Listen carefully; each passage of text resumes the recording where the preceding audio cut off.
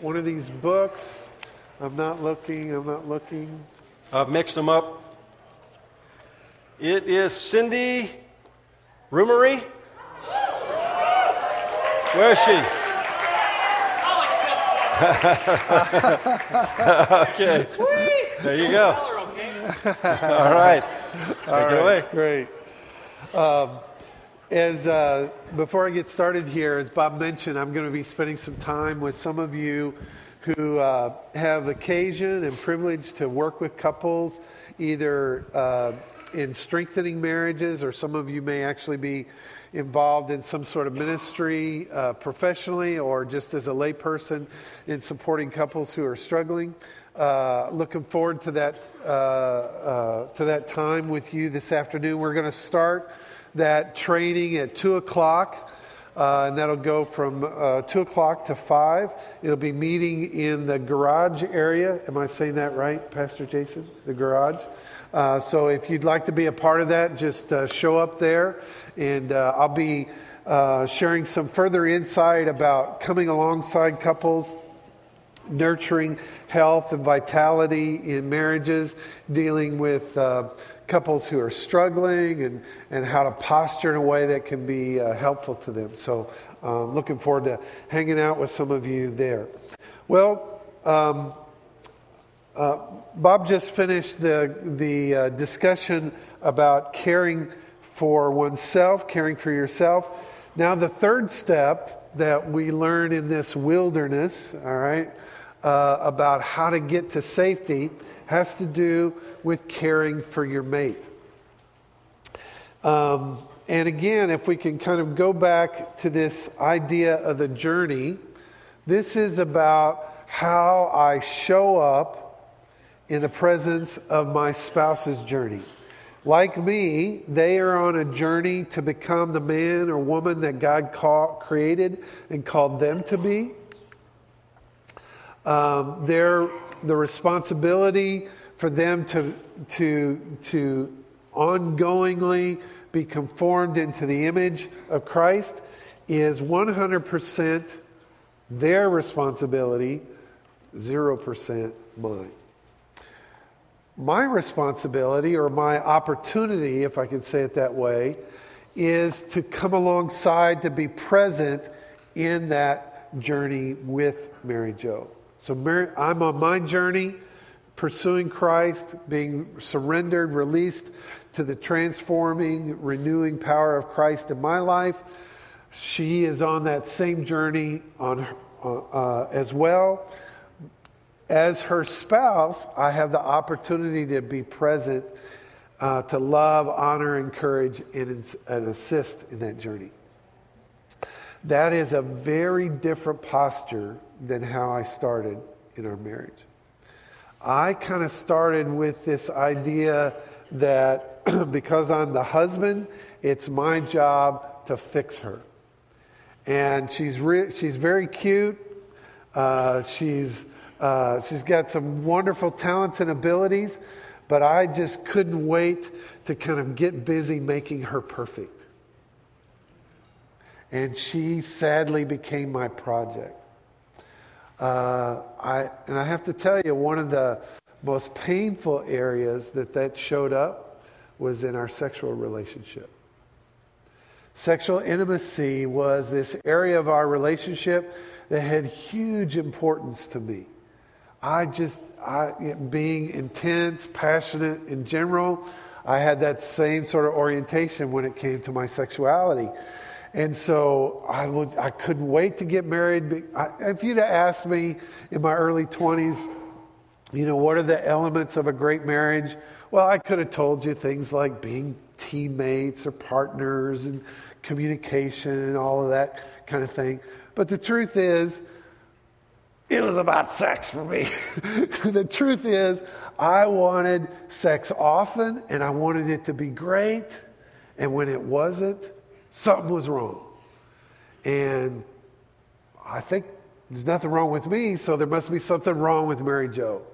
And so one of the ways where I missed this truth, this insight, sadly, was in our sexual relationship. And it just led me to posture in ways that were very painful. In retrospect, Mary Jo was very gracious and forgiving, very patient with me. But it took me a long time to appreciate that it wasn't my job to make her perfect. It wasn't my job, my responsibility to get her hitting on all cylinders. That was really between her and God, not me and God. God isn't going to hold me accountable for her. He's going to hold me accountable for who I am, how I showed up as a husband. And sadly, I tended to show up as a dominating sort of do it my way or the highway. And that dynamic just really beat us up in a bad way. So this session about what does it look like to care for my mate is really pretty poignant for me, because it's as much as anything that I've learned about marriage and healthy marriage, learning how to be caring without taking care of, I'll say a little bit more about that, has been a really important personal journey for me. Part of that temperament, my personality, I'm pretty confident in my ideas and my assessments of things. And so when I judge Mary Jo as somehow less than or needing to be, quote, fixed in some way, I'm confident about that. And it's just so easy for me to get preoccupied with that. And I lose sight of the special, precious child of God that she is. If she's a project, she stops being a person. And I wanted to be, the truth is, I wanted to be married to a person. The truth is, I fell in love with a person, not a project. So what does it look like to care for her as a person? Well, let me use an illustration to kind of maybe give us a visual. Some of you are parents. Even if you're not a parent, you've probably had the opportunity to be in the presence of a newborn infant, right? What's it like when you're holding a newborn infant for the first time? A little baby that's only maybe just minutes old, just a few hours or just a few days. Do you remember what it has felt like?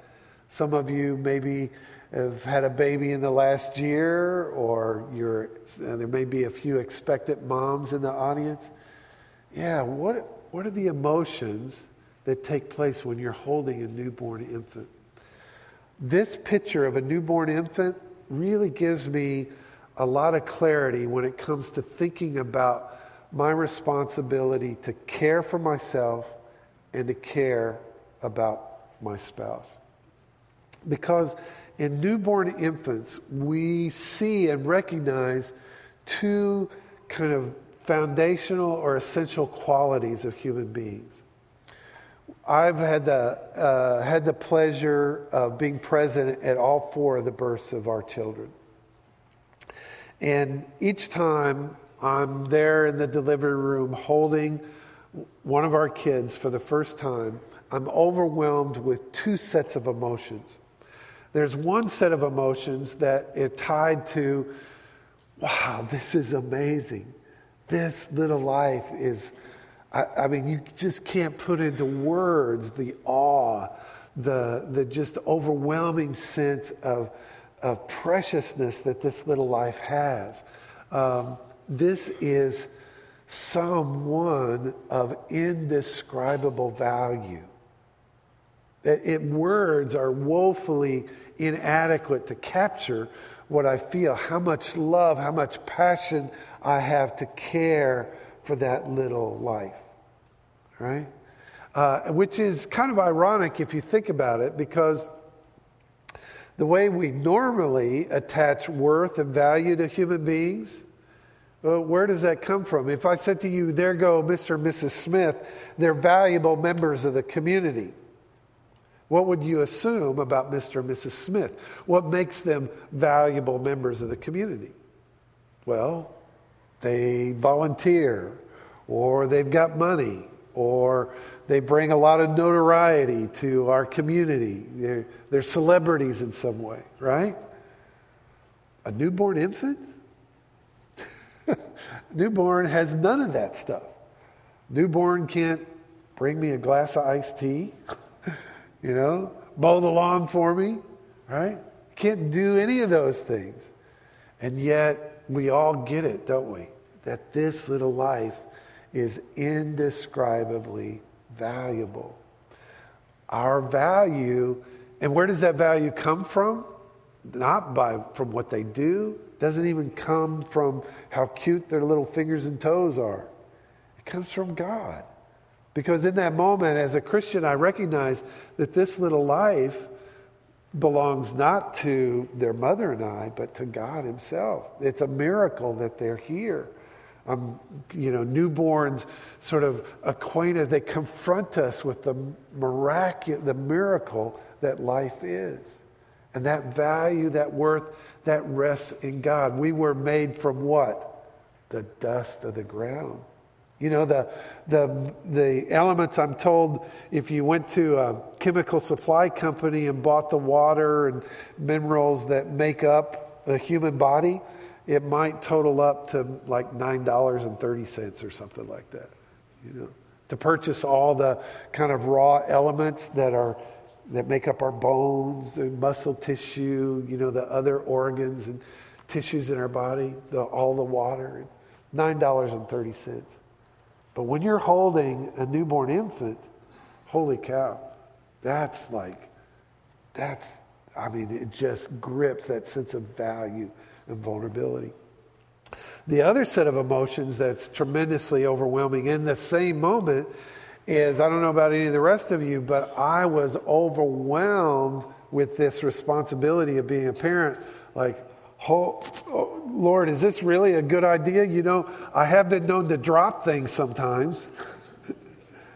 You're going to trust something so valuable to me when I can drop things and I can mess up and I'm not perfect. I'm not ready to be a parent. Anybody else feel like that when you had your first or even second or third? It's like,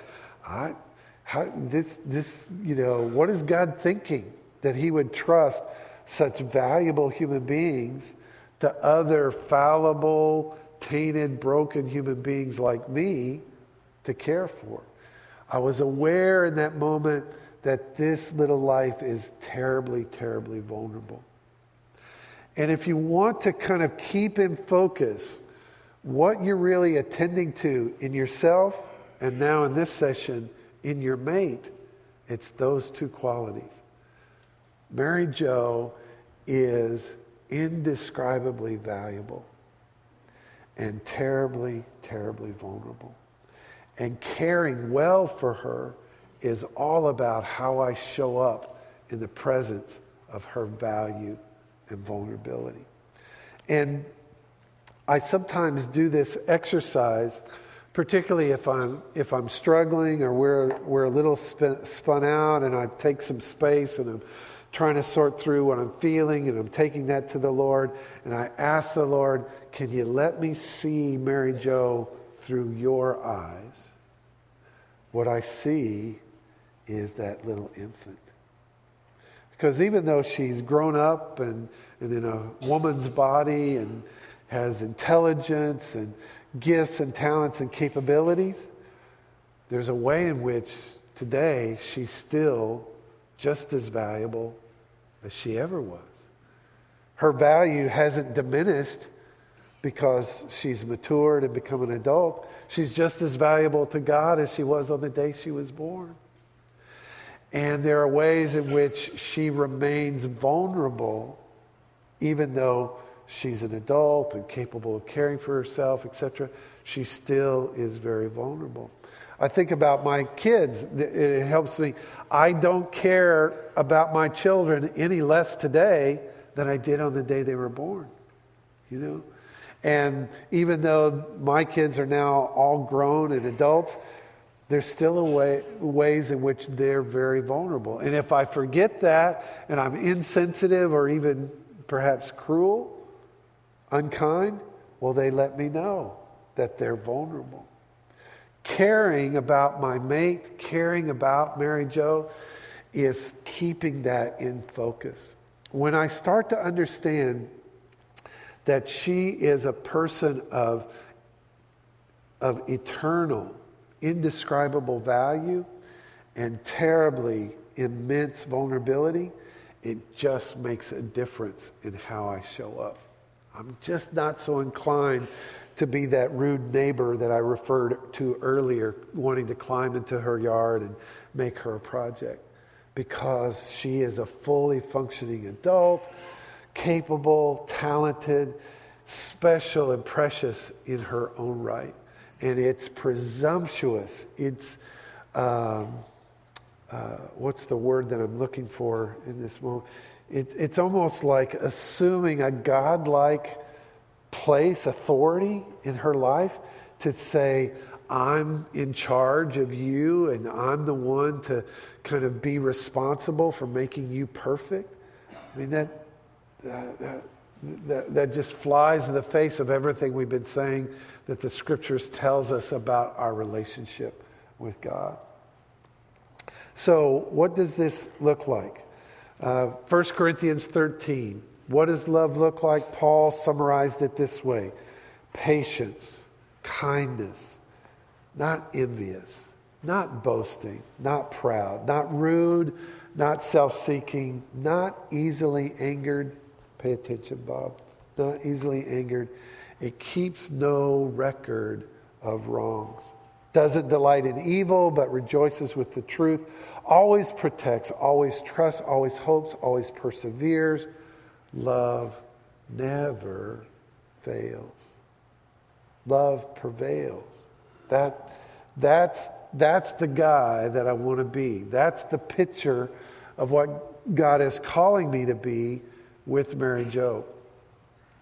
I'm not sure, I'm a layman when it comes to the Scriptures. I'm trained as a psychologist and been a Christian since I was a teenager, but I have this Bible, this spiritual exercise that I do to kind of help the Bible become more real, in which I take passages like this and others, and I'll insert my name into that passage to just see how it lands.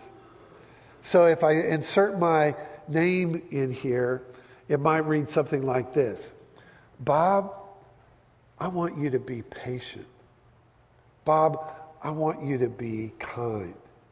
I want you to give up being envious. I want you to lay down your pride. Let's do something about that rudeness in you, Bob. Not seeking gratification of yourself. Can we pay attention to your anger? Can we do something about your anger, Bob? I want you not to delight in evil, but rejoice in the truth. I want to see you, Bob, protecting, trusting, hoping, persevering. Because, Bob, when you love like that, you're going to come out on top. You're not going to fail. You see, take a favorite passage. All those passages where Jesus is talking about your neighbor. Who is that neighbor if it's not your spouse? Love Mary Jo as you love yourself. You know, that's an exercise I've been doing to kind of sensitize me to how the Lord might be wanting to speak to me through this Scriptures in a very personal way. So what does this look like? Honoring, caring, loving Mary Jo. Well, three things. I want to honor her worth in a big way by honoring how we're different and I want to honor her feelings. Let's start, first of all, with honoring her worth. That means that through deed and my speech, what I do and how I talk, I recognize and respect her eternal worth and the imminent vulnerability that is in her. What is her worth and value? That imagining her as her mom and dad would have seen her when she was born. Imagining letting myself see her through God's eyes as He knit her together in her mother's womb. Who is that person? Can I honor her worth and value? When I let that kind of be primary in my focus, wow, it just affects the way I show up. It changes my tone of voice.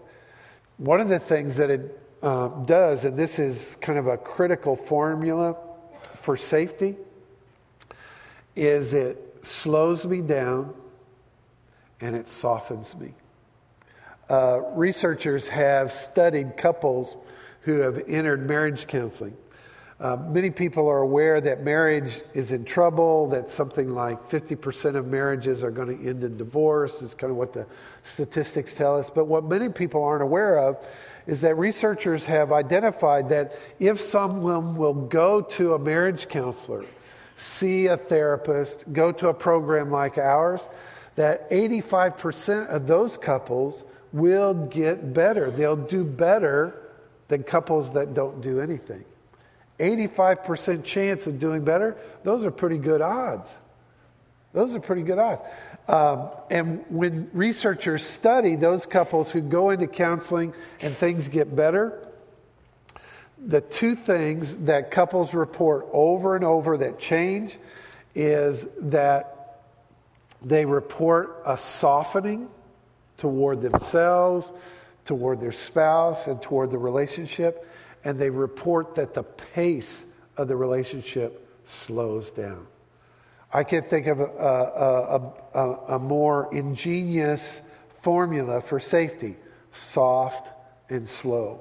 One of the ways that I honor Mary Jo's worth is I just slow down. Instead of being kind of, full on and kind of charging hard like I'm prone to do, if I'll just take a deep breath and slow down and soften, lower my tone of voice, soften my posture, sit down instead of stand up. I heard a story, I can't remember where I heard this, but it was of a pastor who was starting to appreciate how unsafe he had become in his marriage. And this pastor apparently was a pretty big guy. He was like 6'6", about 320 pounds. And he had a preacher's voice. So imagine 6'6", 320 pounds, and a booming preacher voice. Imagine being married to that. Okay? And there's an argument. It wouldn't be hard to be intimidated pretty quickly. So I love this story. He took responsibility for how he was showing up in the relationship, made it a priority to care more effectively for her. And so he began the practice, and some of the other guys in the room might want to consider this, particularly if you're physically dramatically larger than your wife. He began the practice of when they were having a serious discussion, he would lay on the floor on his back while they talked. And she would either sit or stand nearby. But just being in the posture of laying on his back, lowering his voice, dramatically changed their interactions because he softened and it slowed down. It was a way of him honoring her worth. How do I show up so that I communicate to Mary Jo, I get it, that you are really valuable. And I get it that you're really vulnerable, and I want to be really careful with your valuable, vulnerable heart. The second thing is honoring their differences. Philippians 4:8, whatever is true, noble, right, pure, lovely, admirable, if anything is excellent or praiseworthy, think about such things.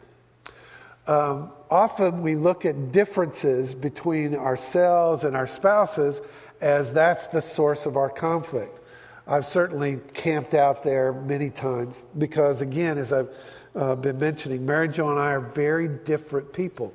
And so it's easy for me to see that our problem is that she's different from me.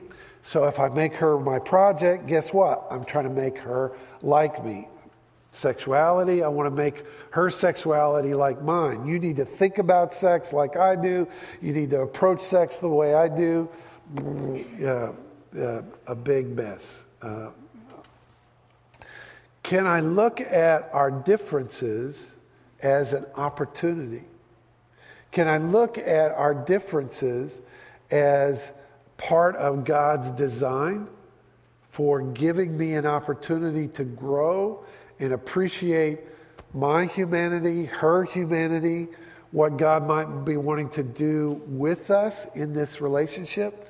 I've come to understand that marriage is part of God's strategy for shaping me and molding me into this person that He wants me to be.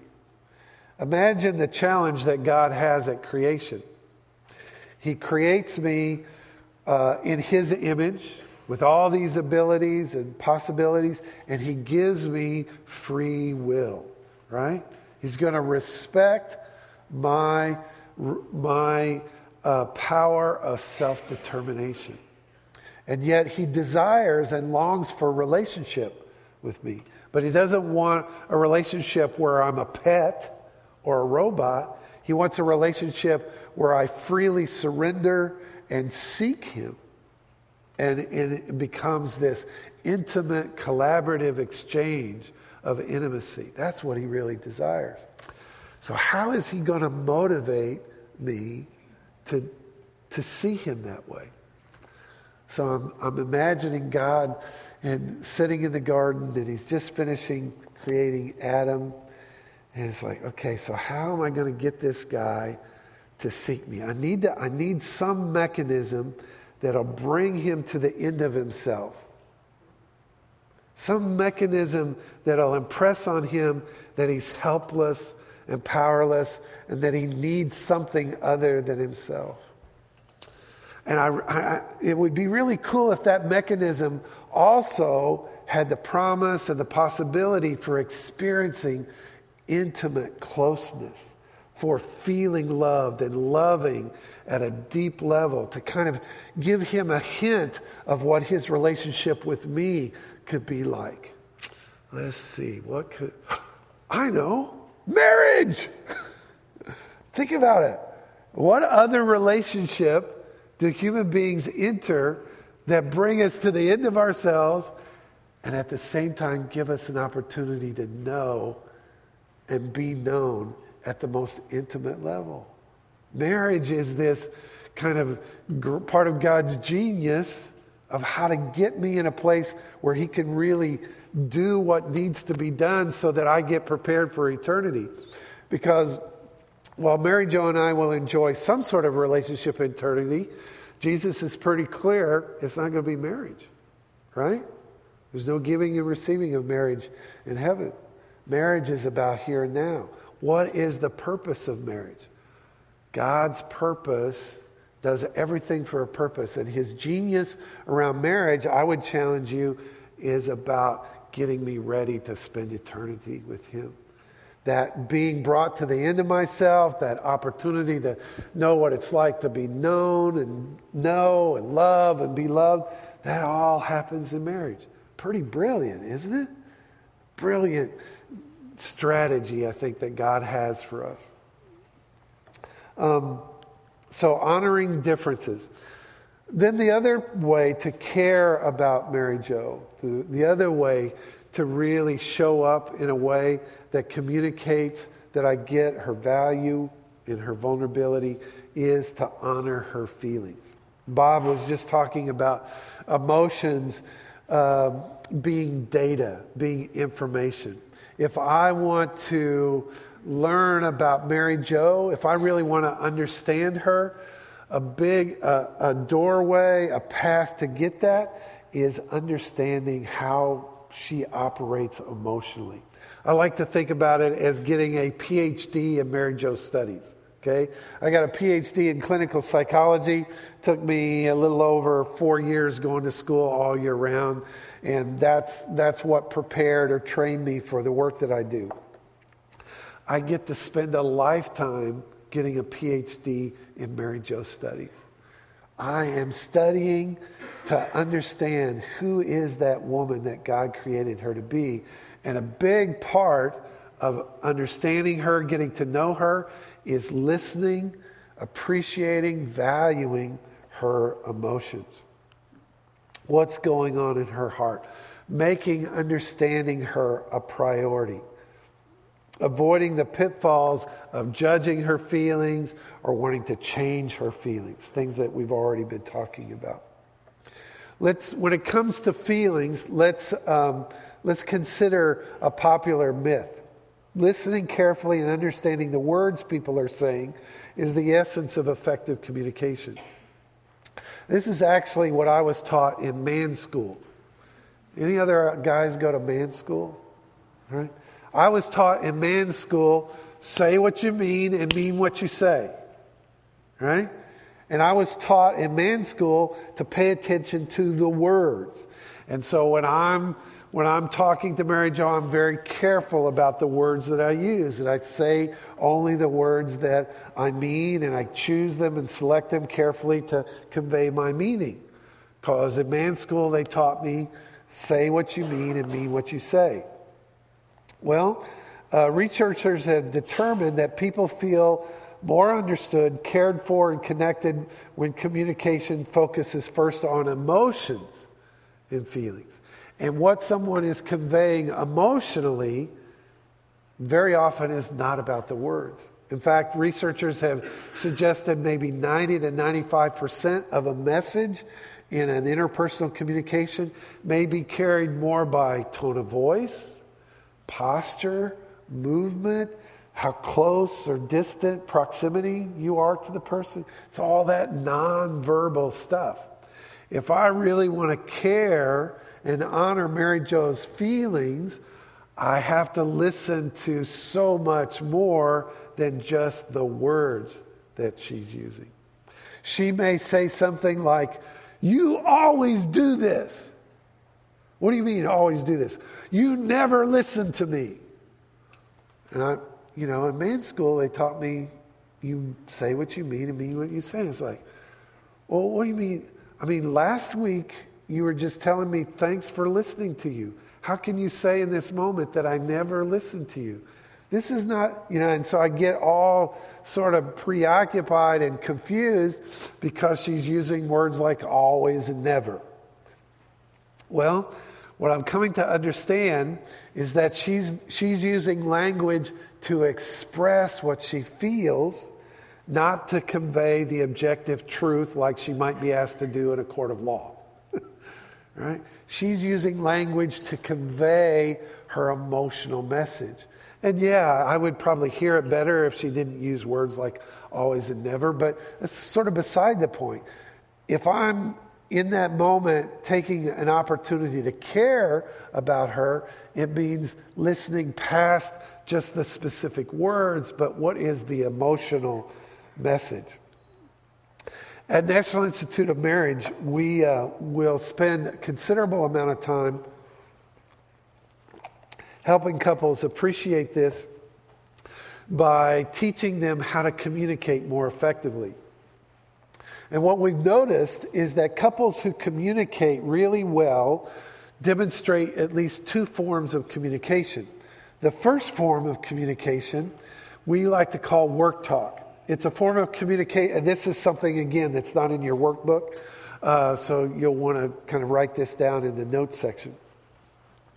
Work talk is a form of communication that's very task-focused. Like, what's the task, and how do we accomplish that task? It tends to be carried by logic and data. It's what couples use to make decisions, solve problems, and when it's done well, they often report a sense of accomplishment. Couples who communicate well do this kind of communication well, work talk. They make decisions, solve problems, get things done. It's efficient, to the point, knock it out. But that's not the only way that they communicate. They communicate with another style as well, something we call heart talk. It's a style of communication more focused on the relationship, carried by feelings. It's a form of communication used to build and nurture, understanding, and its result is a more intense, secure attachment between partners. That bond, that feeling of loving connection. Can anyone else recognize that these two styles are really, really different? Yeah? Can you see that? Yeah, what do you suppose happens when one spouse is approaching an issue? Let's say you're trying to make a decision on how you're going to spend a Saturday. All right? So the weekend's coming, and you're talking about what are we going to do on Saturday? And one spouse is coming at it from the work talk angle. All right? And they're thinking about all the things that's been piled up that needs to get done, or some project or some event that they want to go to, and what's going to need to happen, and how we're going to pack and prepare. They're really task focused. But the other spouse is coming at that same conversation heart-focused. And they're thinking about, gee, I'm hoping we get some quality time together. Would this Saturday be one of those days where we really have some time to feel connected and I could feel close to my spouse? Right? Do you see what's building up here? Right? So one's going at it from the heart side, one's going at it from the work side. I used to call that being like ships passing in the night. And one couple stopped me and said, "Oh no, Bob, that's not ships passing in the night. That's ships colliding in the night." Right? Anybody identify with that pattern? Yeah? Okay. Now, I'm curious. It seems that each individual person develops a propensity or sort of inclination to do relationship more from one of those orientations than the other. As I've described work talk and I described heart talk, do you see a pattern in yourself where you're maybe more inclined to go more from the work talk side than the heart talk side, or more from the heart talk side instead of the work talk side? Some of you see a pattern like, how many of you would say, I'm primarily a work talker? I tend to think for the task. Yeah. How many of you would say you're more the heart talker, more from the heart side? Now, in case you hadn't noticed, it's not absolute, but there seem to be more male hands on the work side and more female hands on the heart side. I'm not sure all the factors that contribute to that, but there does seem to be a trend.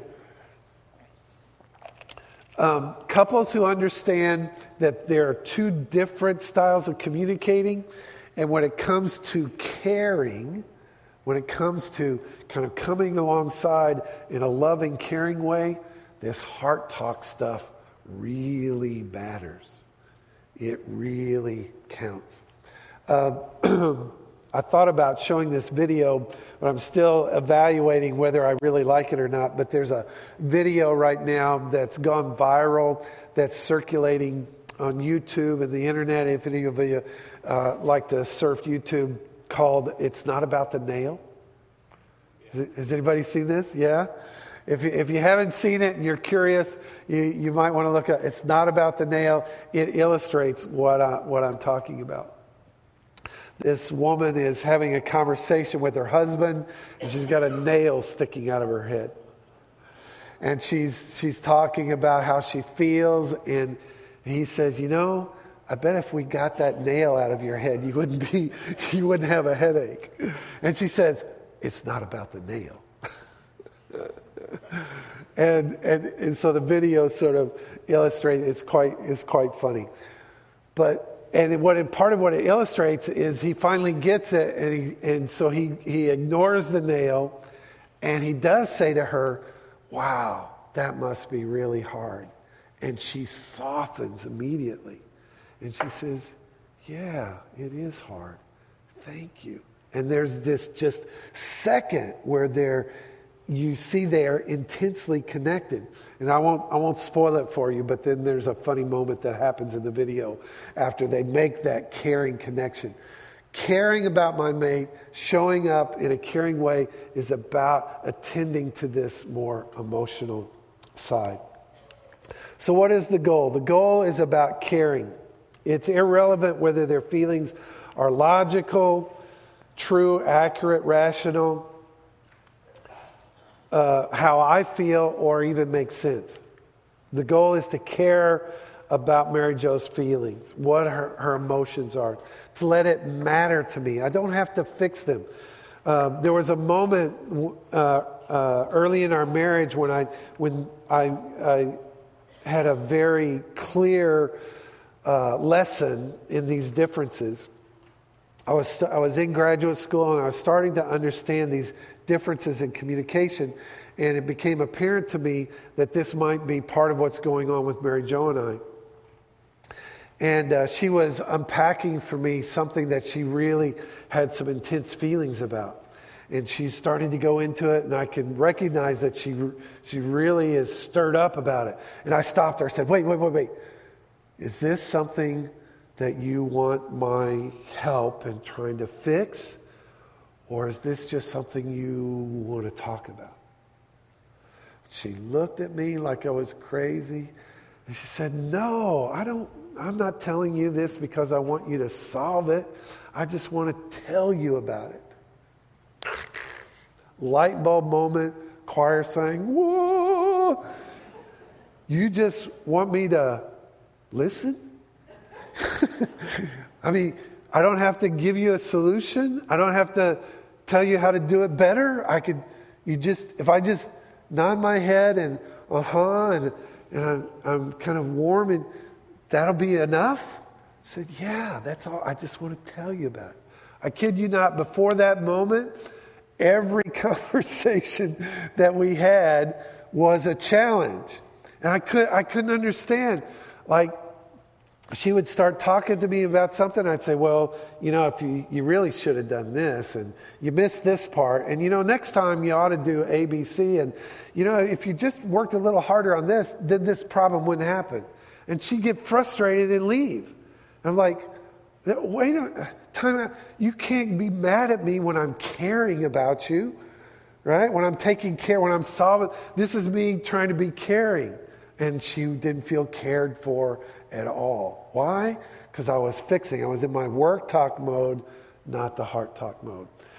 Figuring out how to get in that heart talk mode is huge. Well, I want to close this session and share a tune with you. This song is special to me because it'll be new to you, but it's old for me. This is a song that I wrote when Mary Jo and I were dating. There she is again. She is precious to me. And it's a tune that that articulates what I understood early in our relationship about what a precious blessing she was in my life. And a couple of years ago, my son got married, and his wife, he and his wife asked me to sing at the reception. And I pulled this song out and worked over it a little bit and shared it at the reception as a way to kind of encourage them to posture in this way that communicates caring. I hope it'll be a blessing to you. If you're interested in taking home with you some of the music that I'm sharing, I've got some CDs over here as well, and I'd love for you to have one of those to take home with you. This is called Blessings. It goes like this.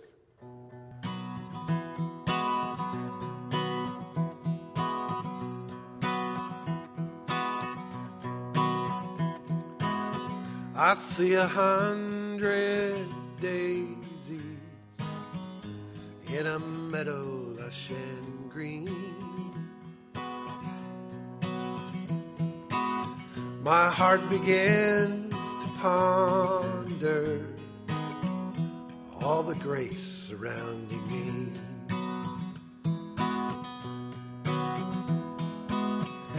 As I recall each blessing great and small, sometime distant, some brand new, they fall on me like a cooling rain on a summer afternoon.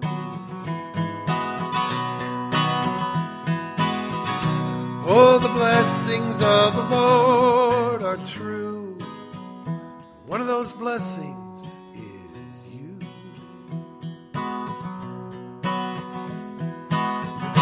I just want to thank the Lord every time I think of you.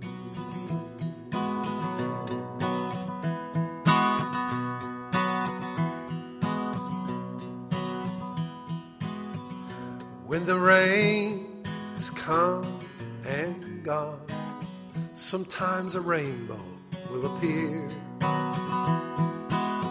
The sky becomes a canvas of joy, framing a message loud and clear.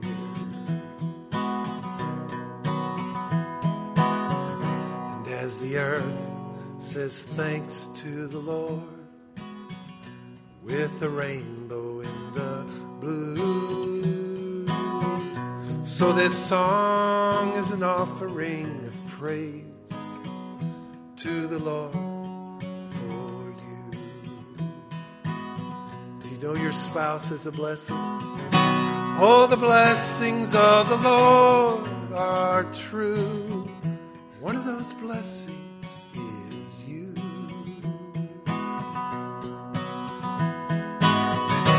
I just want to thank the Lord every time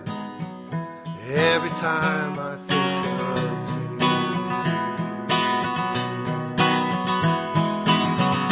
Yes, the blessings of the Lord are true. One of those blessings is you. I just want to thank the Lord every time I think of you.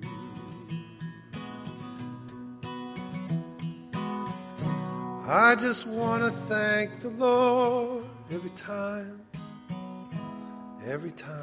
I think of you.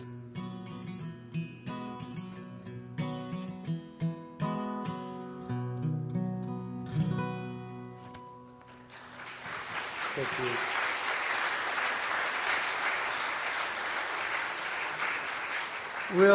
We'll take a short break, and when we come back, Bob is going to deliver our final session about how now to care for your marriage. About 10 minutes.